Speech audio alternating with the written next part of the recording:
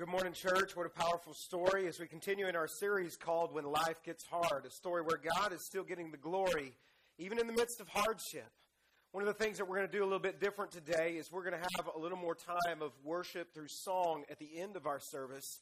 But what I do want to ask you to do right now is something that we've done every week in our series, where we have said our memory verse that's been the anchor of this whole series in John 16:33. We've said it out loud together, and as we've done it, we've stood together. So I want to ask you to stand up with me, and we're going to say our memory verse. If it's your first time with us this morning, or maybe you don't quite know it, it will be up on the screen, so you'll have it with you. And Jesus is talking to his disciples, and he's telling them certain things that are going to be happening and the hardships that they are going to be facing.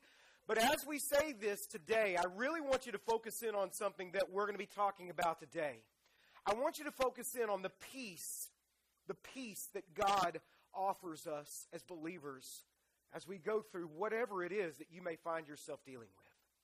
Because God is going to offer you a peace that's often unexplainable. We can't make sense of it. It doesn't make sense when people look and they see what's going on in your life, but yet you are still at peace, although there's a storm raging all around you.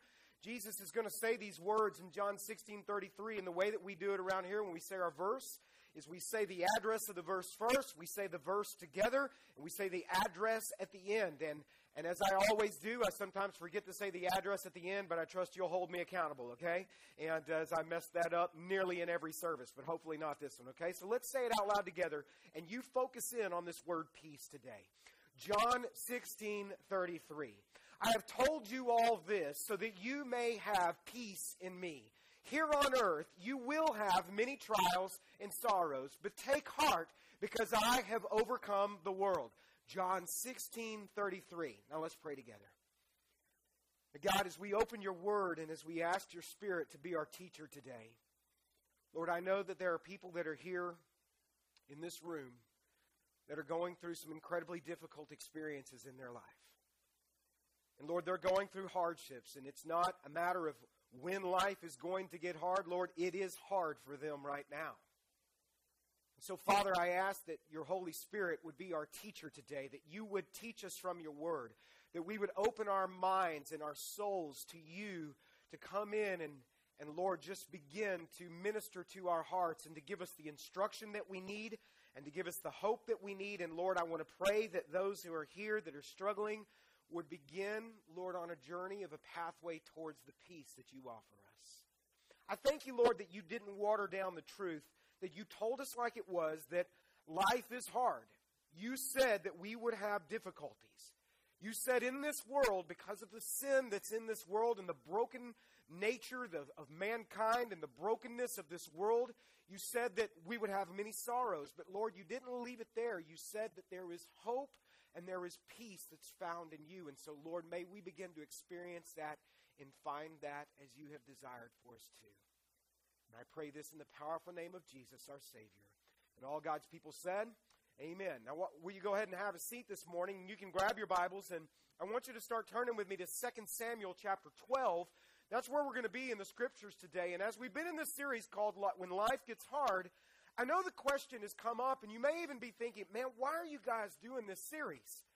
I mean, it's really sensitive for a lot of folks that are here to talk about the hardships of life, and maybe they even come to church at certain times to maybe have an escape from that in dealing with some of the realities. And here's what I want to say. I mean, I could just get up here and give you kind of a fluff message, and we could just kind of just make you feel good for just a little while. But here's what I know, is that you're going to go back out here into the world that Jesus said that you're living in, and it is going to be hard. And so therefore, I feel like it's my responsibility and the responsibility of your leadership here that we adequately prepare you and make certain that you as a believer are grounded in your faith as you encounter the hardships in life. So I don't want to just give you a fluff message. I want to give you something you're going to use in your life.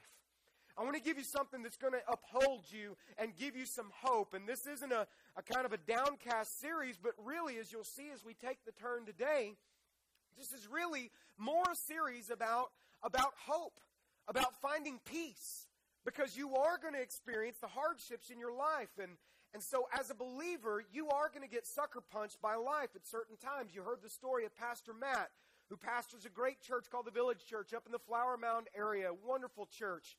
And you see that there was something like that happened in his life. And it's not a matter of whether or not you love God that you're going to experience difficulties in your life. We know this, that Job loved God. As we've discovered this, as we've looked in this series. We know that David loved God, and we'll look more at some of his story today, and yet he experienced hardship. There's not a question of whether or not Moses ever loved God, right? We know that Moses loved God, but yet he still went through hardship. The Apostle Paul went through hardship. Jesus himself suffered greatly and went through hardship. It's not a matter of whether or not you love God. That's not going to dictate whether or not you're going to experience hard times in your life. We know that Pastor Matt still loves God as he's going through this difficulty and challenge in their family and in their life. I know that my brother-in-law, Dan, passionately loved Jesus Christ and was about making his name famous in the job in which he served, and yet there's still hardship. So it's not a matter of whether or not you love God. That's not the point. The Bible has been given to us in complete transparency and in authenticity to prepare us for the fact of the matter that we will all face difficulties at one time or another. And it's our responsibility as your leaders to prepare you and equip you for that. To give you something that you will use in your life. You know, we don't just want to fluff it up for you, because that's not going to last in your life. And so what we've been discussing is how our lives are made up. And because we're human beings, our lives are made up of a lot of change. Things are always changing in our life. And because things are always changing, when things change, that means there's loss that comes with the change. And whenever there's loss, that means that there's pain that comes with that loss. For some of you, the loss, it's all kinds of things that we experience where there's change and loss. For some of you, the loss is the loss of a job situation. And you're trying to figure out what's next. And you're still maybe in shock. And you're still reeling from that and trying to figure that out. And there's been a change there, and you're dealing with pain in that. We want to begin to equip you to find peace. We're not saying we're going to fix the situation for you, but we want to begin to equip you to find peace in the midst of that loss. It may be the loss of a relationship. It may be the loss of maybe your finances at this point are a wreck. It could be the loss of security that maybe you've been used to in some kind of way, and now everything's been turned upside down and you're dealing with that. And it certainly could be the loss of a loved one that many of you in our congregation have experienced and will experience. We all go through different losses in our life. So what we've been trying to equip you with is to help you understand that as you go through loss, there are phases of grief that you will experience in your life, and we want to familiarize you with that. What you will experience whenever you get the sucker punch of life is you will experience what is first called shock. We talked about that in week 1, and this is whenever this happens, this kind of leaves you in this place of just, you're so numb, you don't even really understand and know what's happened.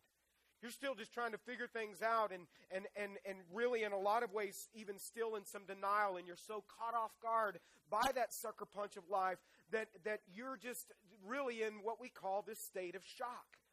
Next, we talked about moving to this place of sorrow, where we begin to accept reality for what it is, and we begin to, instead of feel numb, we begin to actually feel grief, and we feel sad. And grief, what we learned, is not a bad thing. Grief is actually the natural process that God has gifted us with to take us through the transitions of life.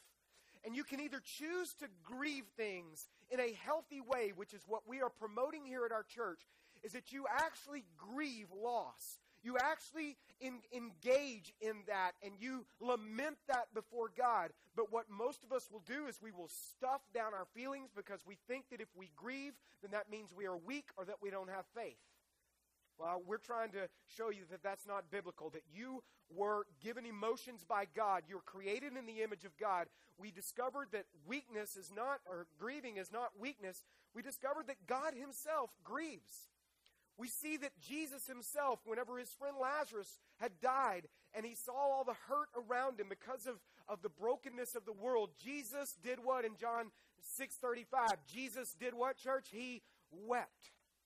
And so grief is a natural part of that sorrow. And if you don't learn to grieve in a healthy kind of way, it's going to come out in other ways in your life. And a lot of times you get stuck emotionally, you get stuck spiritually, you don't know how to grieve properly, and so it begins to come out in other ways. And so maybe because you don't want to deal with it, you might find yourself battling with some addictions and ways that you try to numb that grief out. It could come through food addictions or alcoholism, workaholism. You just don't want to deal with it, and so you have those things that begin to become a part of your life in an unhealthy kind of way. We want to teach you that it's okay to grieve. Last week, Pastor Randy began to talk to us about struggle. That we move from shock to sorrow to struggle. And when struggle happens, what's there with struggle is that's the place where I begin to maybe even get a little bit angry. And I start asking why. And I want to know what's next and what's God doing in the middle of this and why am I dealing with this? And we discovered in the Word that every great man and woman of God struggled with God in some kind of way, right? Abraham struggled with God. Moses struggled with God. Jesus, while he was on the cross, he said, my God, what? Why? Why have you forsaken me? What is that? That's struggle. And what we've been trying to teach you is that it's okay to be honest in your struggle. It's okay to actually acknowledge that you're struggling and that you don't have to come in and have a big fake pretend plastic smile to be a part of this church. That you can actually struggle and wrestle with some of your questions with God. In fact, what we've been trying to teach you is that God really wants you to be at that place of being honest in the way that you're feeling. God wants you to really begin to worship Him in spirit and in truth. And what we want to take you to today is as we begin to take a turn in this series, because that first three, those were tough, guys. Those were tough to preach. I know they were tough for many of you to hear. And this one is going to be tough as well, but it's going to begin to turn towards the hope that we find. And this is what we're going to talk about today is called surrender. We don't like this word surrender because surrender in our culture means that I'm given up, right? That I give up and that I've lost. And so I surrender, especially if you're competitive. We don't like the idea of surrender, but what we're in essence going to be teaching today through this, and then we'll worship in surrender here in a few moments, is that surrender can best be described with this emotion that is called surrender. The best emotion described with this is called peace. It's this place of peace in our life. It's an unpopular word because we think that we're giving up, but really in the relationship with God, surrender is at the complete, authentic heart of worship. It's a place where we come to God and we say, I don't understand this. I don't like this. And God, I'm complaining to you. I'm not complaining about you because remember, complaining to is what God wants. Complaining about, that is rebellion. But at this point, we complain in our honesty and we say, I don't like this. I don't get this, but I'm coming to you and I'm trusting you. That is a pathway to peace. In fact, you can write this down. Your key thought for today is this, is that surrender is the pathway to peace in your life. If you're going to begin to experience this peace that Jesus talked about, that He has offered to us in the midst of our hardship, not just making our hardships go away, but actually experiencing peace in the midst of this, then it's going to begin to come through the step of surrender. The step of surrender and acknowledging that God and trusting God in His sovereignty and that God is faithful, even though I can't see it, even though I can't explain it. Even though it doesn't make any sense in this world, I still trust in the sovereignty of God. That is coming to a place of surrender. This is a pathway to peace. So how do you begin to get there? How do you begin to let go and start moving through the pain that you may be experiencing in your life so that you don't get stuck? That's what we see happen with people is they get stuck in their grief. They never grieve properly. They get stuck spiritually. They get stuck emotionally. We saw this happen in the lives of one of our dear family members who's not with us anymore. But as I've looked back on this person's life and I've looked at the loss that they experienced, which was in the loss of a marriage, and it was a devastating loss in that individual's life and in our family's life whenever that happened. I've looked at this individual and I've tried to learn from that experience, and what I saw was that it seemed like there was a place where that individual was stuck. And when you get stuck, what begins to happen is you begin to get bitter. And I'm not saying that he ever should have gotten over it, because you never get over it. And we're never telling you to get over it, but you do have to begin to get through it, right? You have to begin to take steps through it. You don't get over it, but you begin to get through it. But this individual, the bitterness really oftentimes, because they never could take steps forward, began to come out kind of sideways. And it came out sideways in his life, and it oftentimes impacted those that loved him the most. And the last thing we ever want to see happen in your life is that you get stuck, because you could end up dying a bitter person. And God has so much more for you than that. Everyone is going to have bad things that happen to them, that go on in their life. Everybody does, whether you love God or not, as we established. And you have choices in the way that you are going to respond to the bad things that happen in your life. Here are your choices. You can either choose to let it destroy you, and it wrecks you, and you stay stuck there, and you are destroyed, and you never move through it, and you can then begin to let it define you, which is this. And there are legitimate victims in our society, but we do live in a victim society that wants to be defined purely as being a victim their entire life. And you, yes, can be a victim, there's no doubt, but at some point you don't want to be stuck as a victim. You begin to move forward through this, okay? And so you can let it destroy you, you can let it define you, or your choice is this: you can, with God's help, begin to let it develop you. And it begins to work in your life. And it's hard, and it's not fun, and it's not easy, but God in His power can begin to do this through you, because God loves those that love God. He begins to work for the good of those who love Him. It's not saying that everything is good, but He works in the midst of the hardship. So you can let it destroy you, define you, or begin to develop you with God's help, and to shape your character into who God's making you to be. Today, what I want us to look at specifically is a passage that I find in 2 Samuel chapter 12. And it's a story that is a hard story. And it's not a real uplifting story, but it's a story that's given to us to bring instruction in our life and to bring some hope in our life. In fact, I want to prove that to you. In Romans chapter 15, verse 4, the Apostle Paul writes this about all Scripture, and this includes the Old Testament, these stories that have been given for us. Here's what Paul writes about it.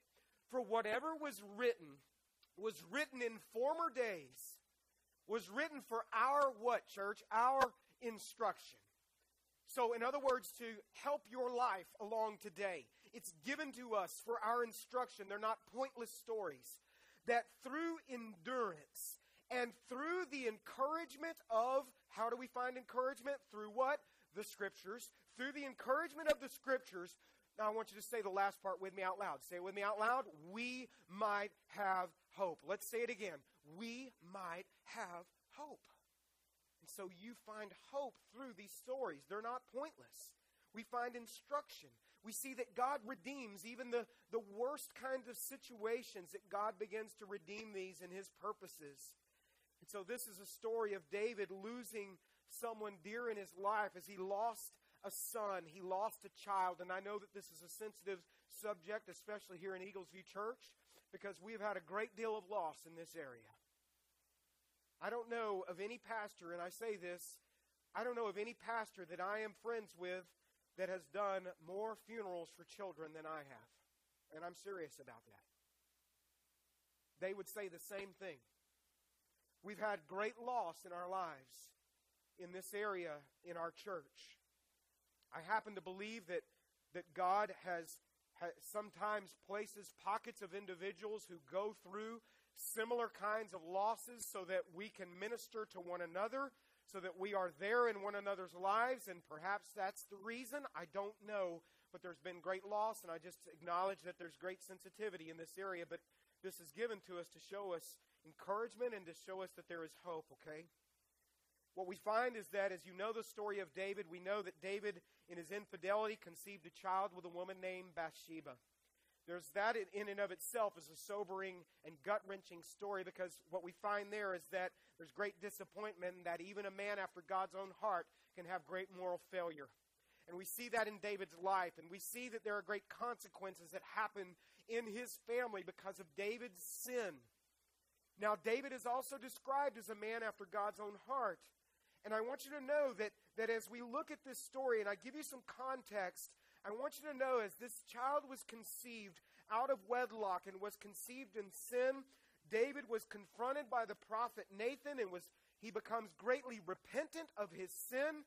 He's broken before God. God brings forgiveness in his life. Now, I do want to say this, that there are at certain times severe consequences that come with the actions of our sin.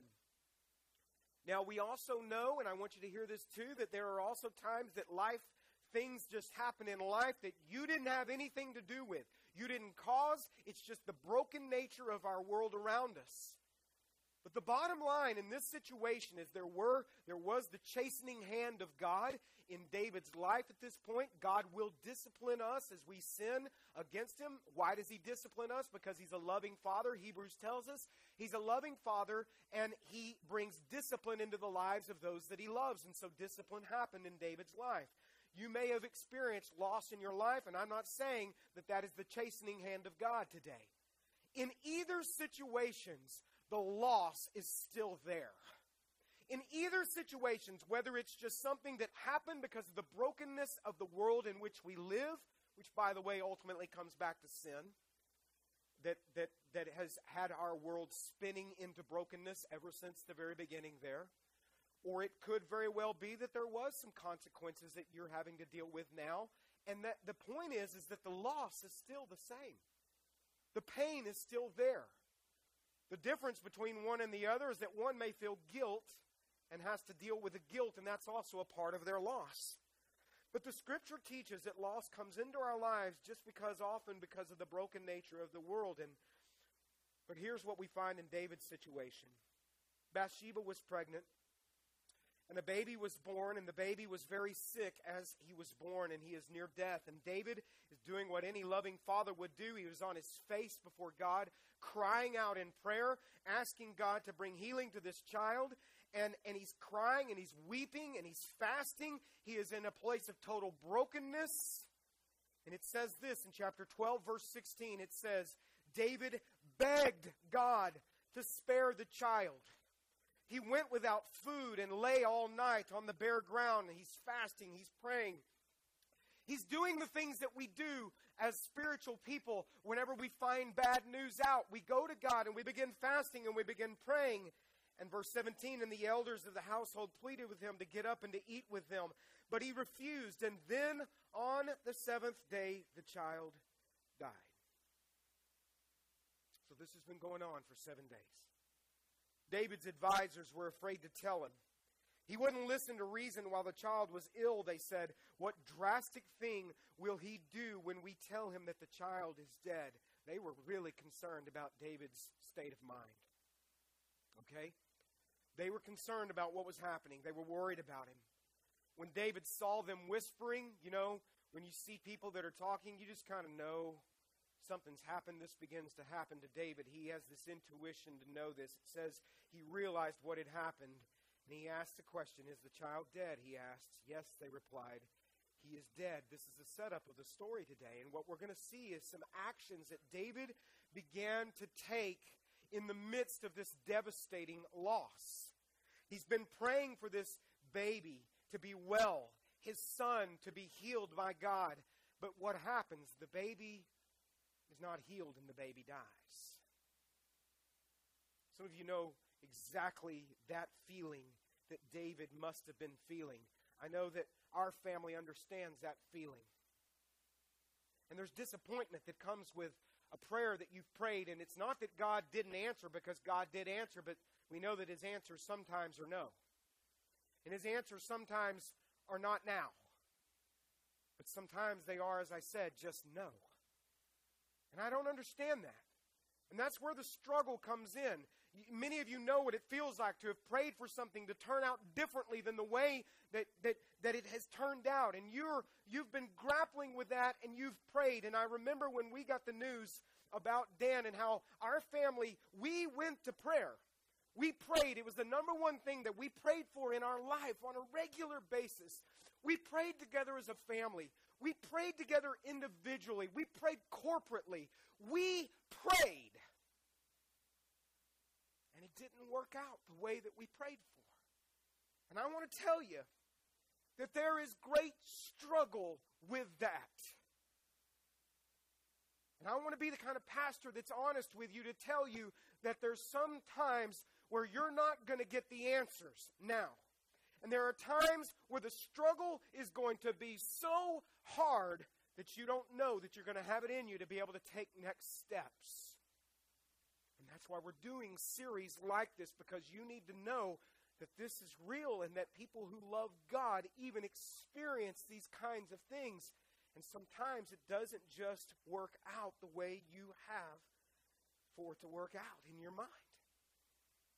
So David has a choice where he's, and again, this is what Pastor Randy was talking about. This is the struggle. This is where we wrestle. This is where we grapple. This is where we ask questions.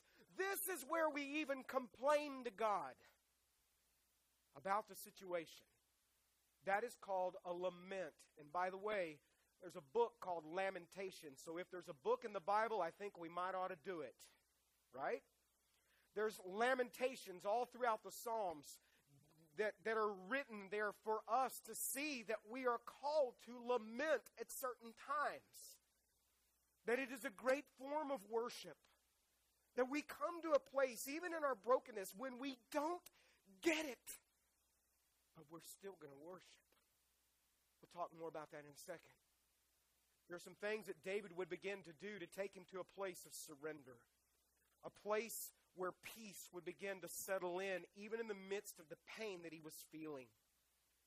And here is the first thing, and this is a hard thing to hear, but there are some of you that you really need to hear this today, and if you're going to move towards peace, the first thing you have to do is you have to come to a place of accepting what cannot be changed. I accept what cannot be changed. When people receive bad news, our first response to it is, no, I don't want to hear that. This cannot be happening. Please do not tell me that. I don't want to hear that. Why? Because we're in a place of denial, and that is what we do. We deny what's actually happening until finally some begins to settle in within us, and we realize this is real. It's real. And that is when surrender begins to happen, whenever we begin to acknowledge the reality of what's taking place. And surrender is accepting the reality. Here's what David did in verse 22. David says this, I fasted and I wept. Therefore, again, I want you to see a great warrior man of God, fasting, praying, and doing what, church? Weeping. He's a man's man. He's a warrior. He took out Goliath. I'd say he's a warrior, right? He's a warrior. He said, I fasted and I wept while the child was alive. For I thought perhaps the Lord would be gracious and let the child live. But look at what he's going to say now. But why should I fast when he is dead? Can I bring him back again? The answer to the rhetorical question is no. You cannot. What has happened has happened. This is in the past. What we are not saying here is to get over it. We're not saying get over it. You don't get over it. You'll never get over it. But this is the beginning point of starting to move through it. You start moving through the pain. You start moving, and David at this point is still lamenting. He's still struggling, but he begins to get up, as we'll see here. He accepts that this is reality. Acceptance doesn't mean that you stop caring. Acceptance doesn't mean that you stop grieving. Acceptance doesn't mean you put on the fake plastic smile, because that's not what God wants. That's not what we want. Acceptance just means this: I realize I can't change it. It's out of my control. I cannot manipulate things into happening the way that I think that they should happen. God is sovereign, and I'm going to accept this. I want to give you a challenging question for some of you today. It's going to be a disturbing question for some of you, but this is something that you need to consider. And if you're going to move towards peace, which is what God wants for you, which is what we want for you, you're going to have to address this question. And here is the question: what do I need to accept that is over in my life? Instead of living in denial about it as if it's still not over. What do I actually need to accept that is over in my life? What season do I need to accept is over? Maybe it is a job, and you keep thinking that they're going to call you back and give you another chance, and man, I made a big mistake, I blew it, and maybe they'll give me another chance, and maybe they will, and you can continue to pray. And this is where this is really dicey here, because there's this place of being and this tension of being in prayerful hope and prayerfulness and continuing to pray. But at some point, God is going to say no, unless he says yes or unless he says wait. And when God says no, which is a legitimate answer, you have to accept that. What do I need to accept that's over in my life? It could be a relationship that maybe you've been hoping is going to be repaired. And here's the variable in that I have to tell you about, is that you can do everything you possibly can do. You are to do everything that you can. You work on yourself. You do the things that you know to do, to pray, to fast, to do all of those things. But the variable in the equation is that, and if this is if it's a relationship situation, there is another person that is involved that has a free will. And God will not force another person to do something against their free will, because God, and this is a big theological, thing that we're discussing here, but God, even in his sovereignty, allows us within certain parameters to make choices, and as we make choices, there's often change, and that means there's loss, and that means that there's pain. And the bottom line is you can't control another person. So all you can do is do what you can do. What the reality is that relationship may never be repaired, and you might have to just accept that. It means you come to a place of acceptance that you've done everything you can do. Some of you have had a dream, and it hasn't happened the way that you dreamed that it would. It could be that season of that dream is over. And it could be that for you to accept it means that God is going to give you a fresh dream. It means that God is going to give you fresh manna. That God is going to give you something new in a new season, but he's waiting for you to accept that this season is over. So there has to be acceptance. But here is, man, if we ended the message right there, that would be pretty heartbreaking, but it doesn't end like that, praise God. Because here's the next part of moving through your grief, is I have to recognize if I'm going to get to a path of peace, I accept reality, but I also remember that with God involved in my life, that this is not the end of the story, praise God. Amen? There's more to it than this. You must remember that this is not the end of the story. That's the next point. Can we go to the next point there? We have the next point, please? We remember that it's not the end of the story. And so when we experience devastating and catastrophic loss of some kind, it's often normal to feel like that's the end, that it can never get better. Nothing ever good can ever come of this. And King David has experienced the loss of this with his son. He's able to focus on some hope that is out ahead of him that he has in God, that God wasn't finished with the story. And so this is what we find. We find that this is that he's going to say this in 2 Samuel chapter 12. He's going to say, I will go to him one day. What he just said right before that is, can I bring him back in this world? And the answer is no. But now here's where the hope is. This isn't the end of the story. But I will go to him one day. There's more to the story than what we see right now. There's more to it than what I can experience tangibly with my touch now, with my senses now, with my eyes from what I can see. As our family has experienced loss in a number of different ways, but more specifically the loss of our loved one. One of the things that has anchored our souls and continues to be an anchor is this is not the end of it. Praise God, this isn't it. If this is all that there is, man, what a beatdown, right? As a believer, we know that there's more to the story than what we can see. This isn't it. Dan is in heaven. Dan is in glory, more than what my brain can possibly ever even comprehend. And as hard as it is for us to even understand this, he's in the presence of Jesus Christ. And even if he could, he wouldn't want to come back to this broken world. But here's the thing. This time that we have right now is real, but in the grand scheme of eternity, you need to hear this today. For those of you that are struggling, that you're dealing with hardship, you need to hear this. In the grand scheme of eternity, this is but a speck in the scheme of eternity. And that's going to be forever and ever and ever. And this is just for a few years. It's a speck in the grand scheme of eternity. It's what begins to bring us to a place of hope. It doesn't mean that we're not sad. It doesn't mean that we don't still weep, that we're not difficult, because here's the thing. I know this in my brain, that my loved one is in heaven. I know that, but I can't see heaven with these eyes. And that's why it's so hard. Because I can't see it. As hard as I try to look, I can't see it. And so this is where surrender begins to come in, where I come to a place of saying that even though I can't see it with my eyes, I know this, that the righteous will walk by faith, not by what? Sight. There's more to it than this.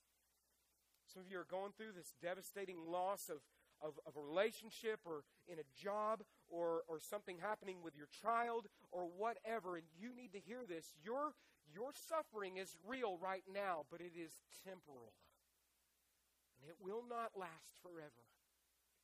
And we, I think, a lot of times focus so much on the here and now because it's all we can see right now. It's all we can feel. And we put so much emphasis, even as pastors, on what's happening right now, where the Scripture speaks so much more about eternity and eternal matters and eternal things. Things like heaven. By the way, we're very likely going to do a series on heaven sometime next year, because I think that we need to know a little bit more about it, because it'll help you have a little more hope right now with what you're dealing with, as you have a mind towards heaven. Did you know this? Your citizenship is in heaven. You're an alien in this world. Did you know that? You're a stranger in this world. You don't belong here if you're in Christ. And it's hard now. And so we're going to teach you more about heaven sometime next year. He said, I will go to him one day. Whatever the situation is in your life right now, whatever it is, it's temporal.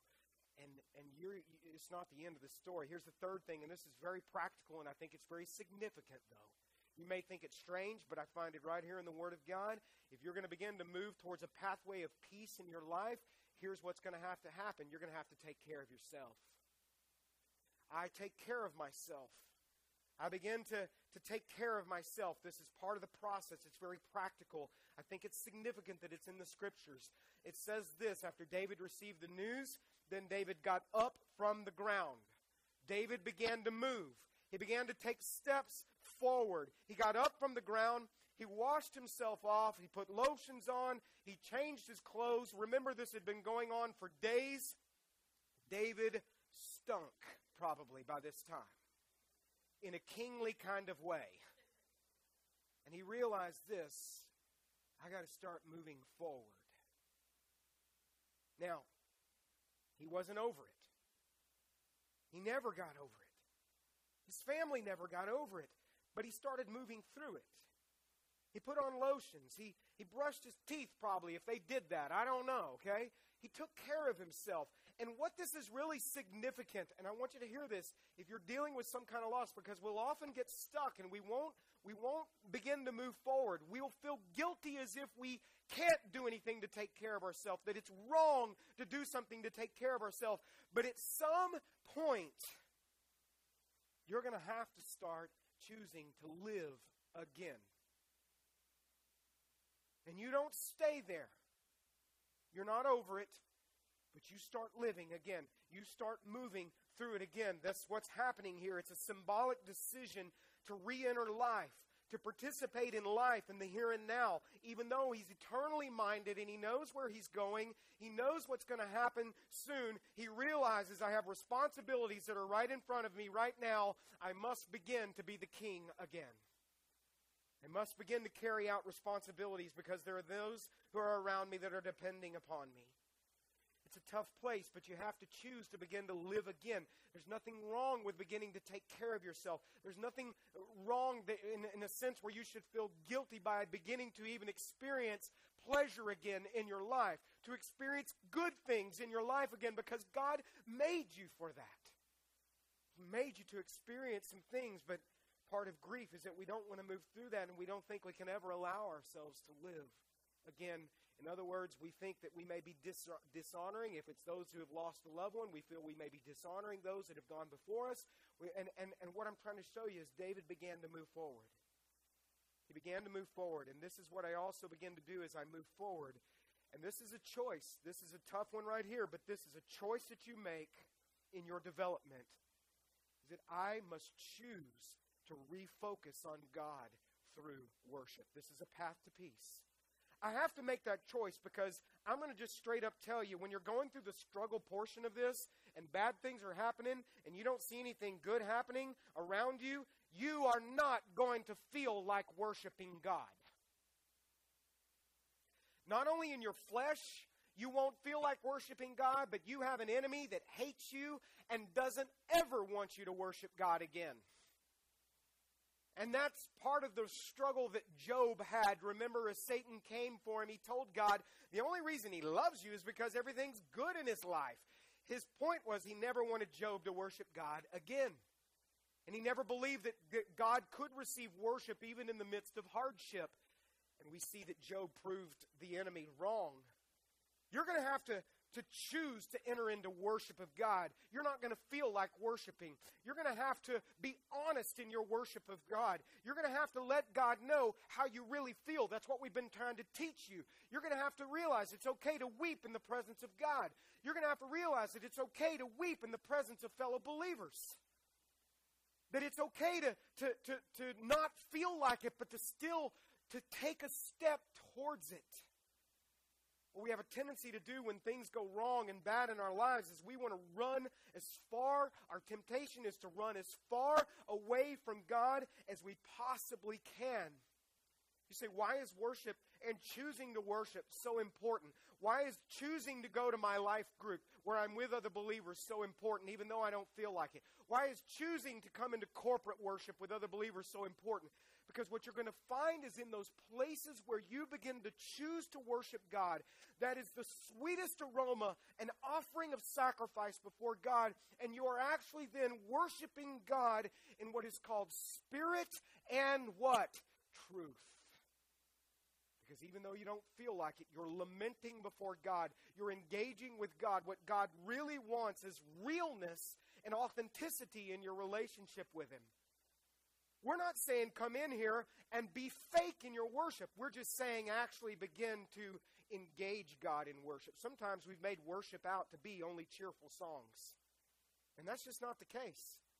The Psalms, more than a third of them were what are called laments, where they were expressions to God of difficulty. And what God is finally saying for some of you when you actually get real with Him is He's saying to some of you, finally, you're being honest now. It's spirit and in truth. What you find as you begin to make yourself engage in worship and do life with other people is you're going to begin to see, you won't have all the answers now. We don't get all the answers right now, but you're going to begin to see that God's going to begin to give you glimpses, just glimpses of what it is that He can do and is beginning to do in the midst of your hardship. I'm not telling you you're going to get it all fixed. I'm not telling you you're going to get all the answers right now, but you begin to catch glimpses of God that you would have never known had it not been through the difficulties that you're experiencing. Glimpses of His compassion, glimpses of His grace, His mercy, and His tenderness, His God begins to do these things in our lives. Our temptation is to run far from God, but it's a choice you make, and we see David make this choice in 2 Samuel 12, verse 20. It says after he cleaned himself up, what did he do? It says he went to the tabernacle, and I want you to read it with me, and he did what? And he worshiped the Lord. And what I love about David is when you read his story, man, sometimes in the Psalms, there have been times where I'm reading the Psalms, and I'm like, did he really just say that to God? Are you kidding me? Why do you think that's there? It's to show you that God wants authenticity in your worship. It's to show you that it's okay. Do you know that God can handle your anger and your complaints and your struggle? He can handle it. He wants truth in our worship. And so long term, and by the way, it's okay to be all of those things and shocked and angry and mad and all of this. It's okay to be that. We're teaching you. But long term, I have to know how to begin to engage God in worship again. He will never abandon you in your anger. He will never abandon you in you being upset. He will never abandon you in your tears. He will never leave you alone in your doubts. You've got to go to a place where you can begin to worship. And I'm not saying that it's always got to be here. I find a place where I go out where I can be alone by myself. And sometimes, and I'm just being gut level honest with you, I have a scream fest with God. And I really say how I'm feeling. And as I go through some of those times where I just pour it all out to God, where I get by myself, by the way. Otherwise, people will be thinking I'm crazy, right? Okay?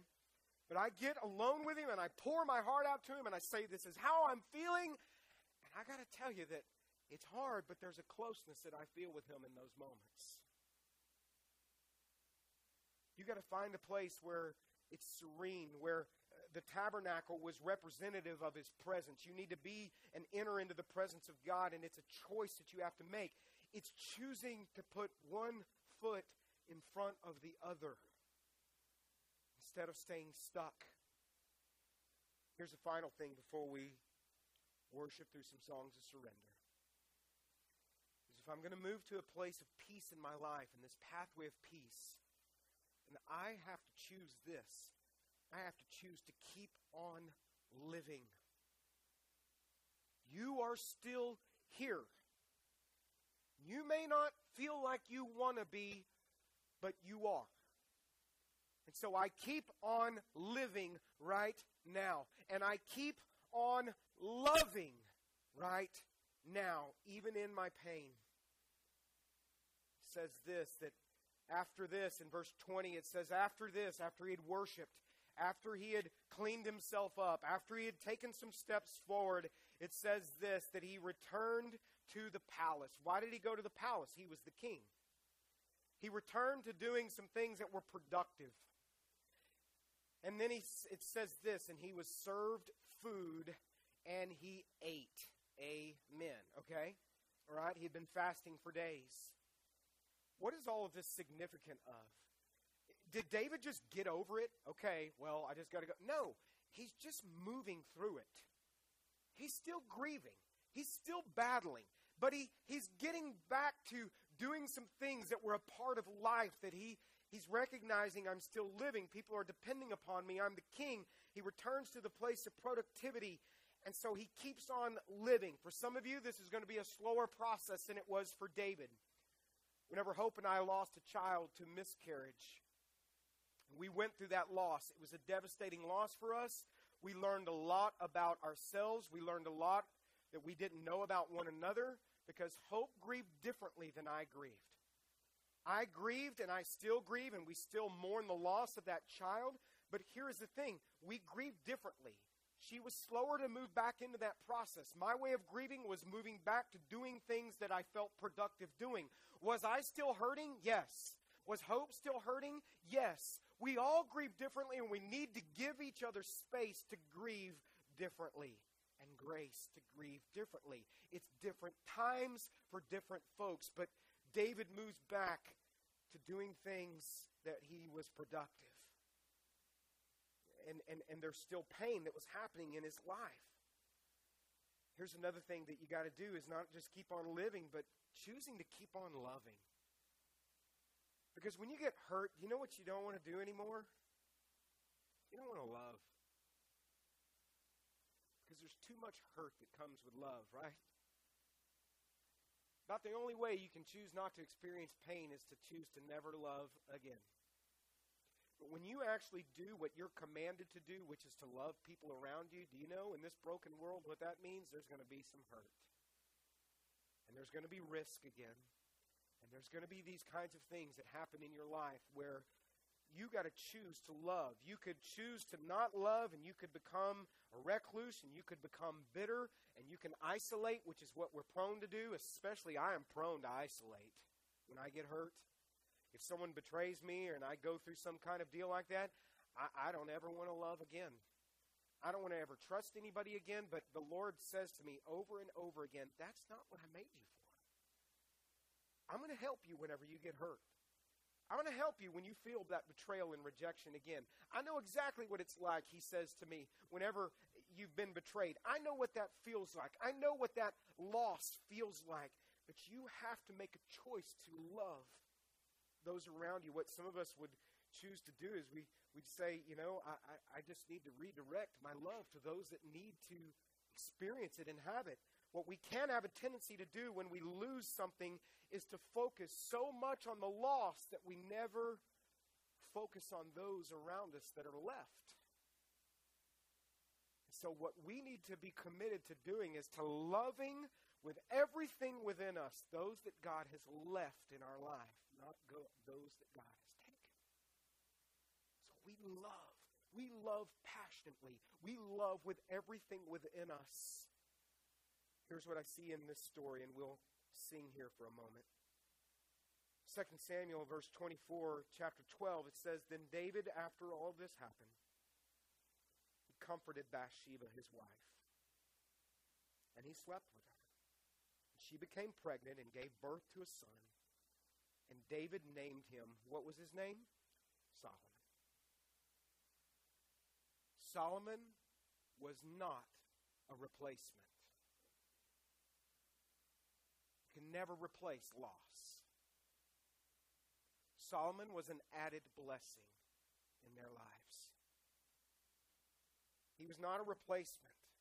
What we know about Solomon is he went on to be one of the wealthiest men and wisest men of all time. We have the Proverbs because of Solomon. We have Ecclesiastes because of Solomon. God took a story where there were ashes, and he brought beauty in the midst of the ashes. David didn't just shut himself down and say, I'll never love again. I'll never love anyone ever again.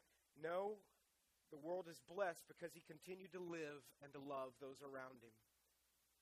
Whenever Hope had her miscarriage and the pain was great and we struggled with that grief, one of the things that we realized later on was that had that loss not occurred, we might never have experienced Trinity, our daughter.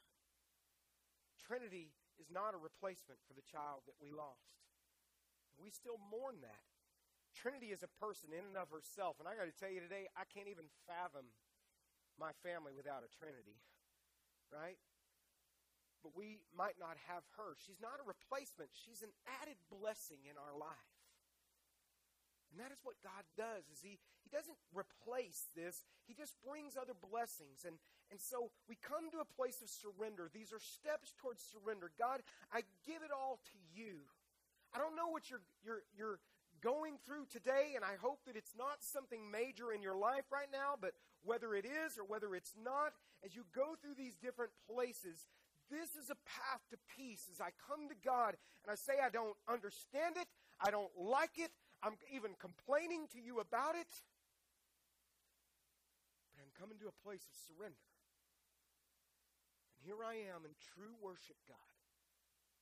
And I don't even have it in myself of my flesh to worship you because this is so hard in my life. But Lord, through your Spirit and in your truth, I'm going to worship you today.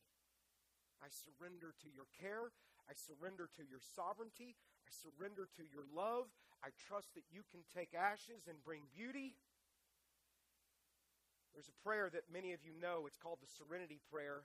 Some of you only know the first part of that. We're going to end my portion of this by me reading you the Serenity Prayer. And here's what it says. Most of us only know the first part, but here's what it says. God, grant me the serenity to accept the things that I cannot change, and the courage to actually change the things that I can, and the wisdom to know the difference. Now, that's typically all we know of the Serenity Prayer, but that's only a part of it. There's more to it, but we never hear it. Here's the rest of that prayer. This is what was written. The rest of it says this. Choosing this, living one day at a time, enjoying one moment at a time, accepting hardship as a pathway to peace, taking as Jesus did this sinful world as it is, that's acceptance, not as I would have it, trusting that you will make all things right if I, what does it say next? Surrender. If I surrender to your will. Now, I want you to notice the last part of this because it's powerful. So that I may be reasonably happy in this life. There's not a whole lot of emphasis right there. Reasonably happy in this life. And I want you to see where the emphasis is placed.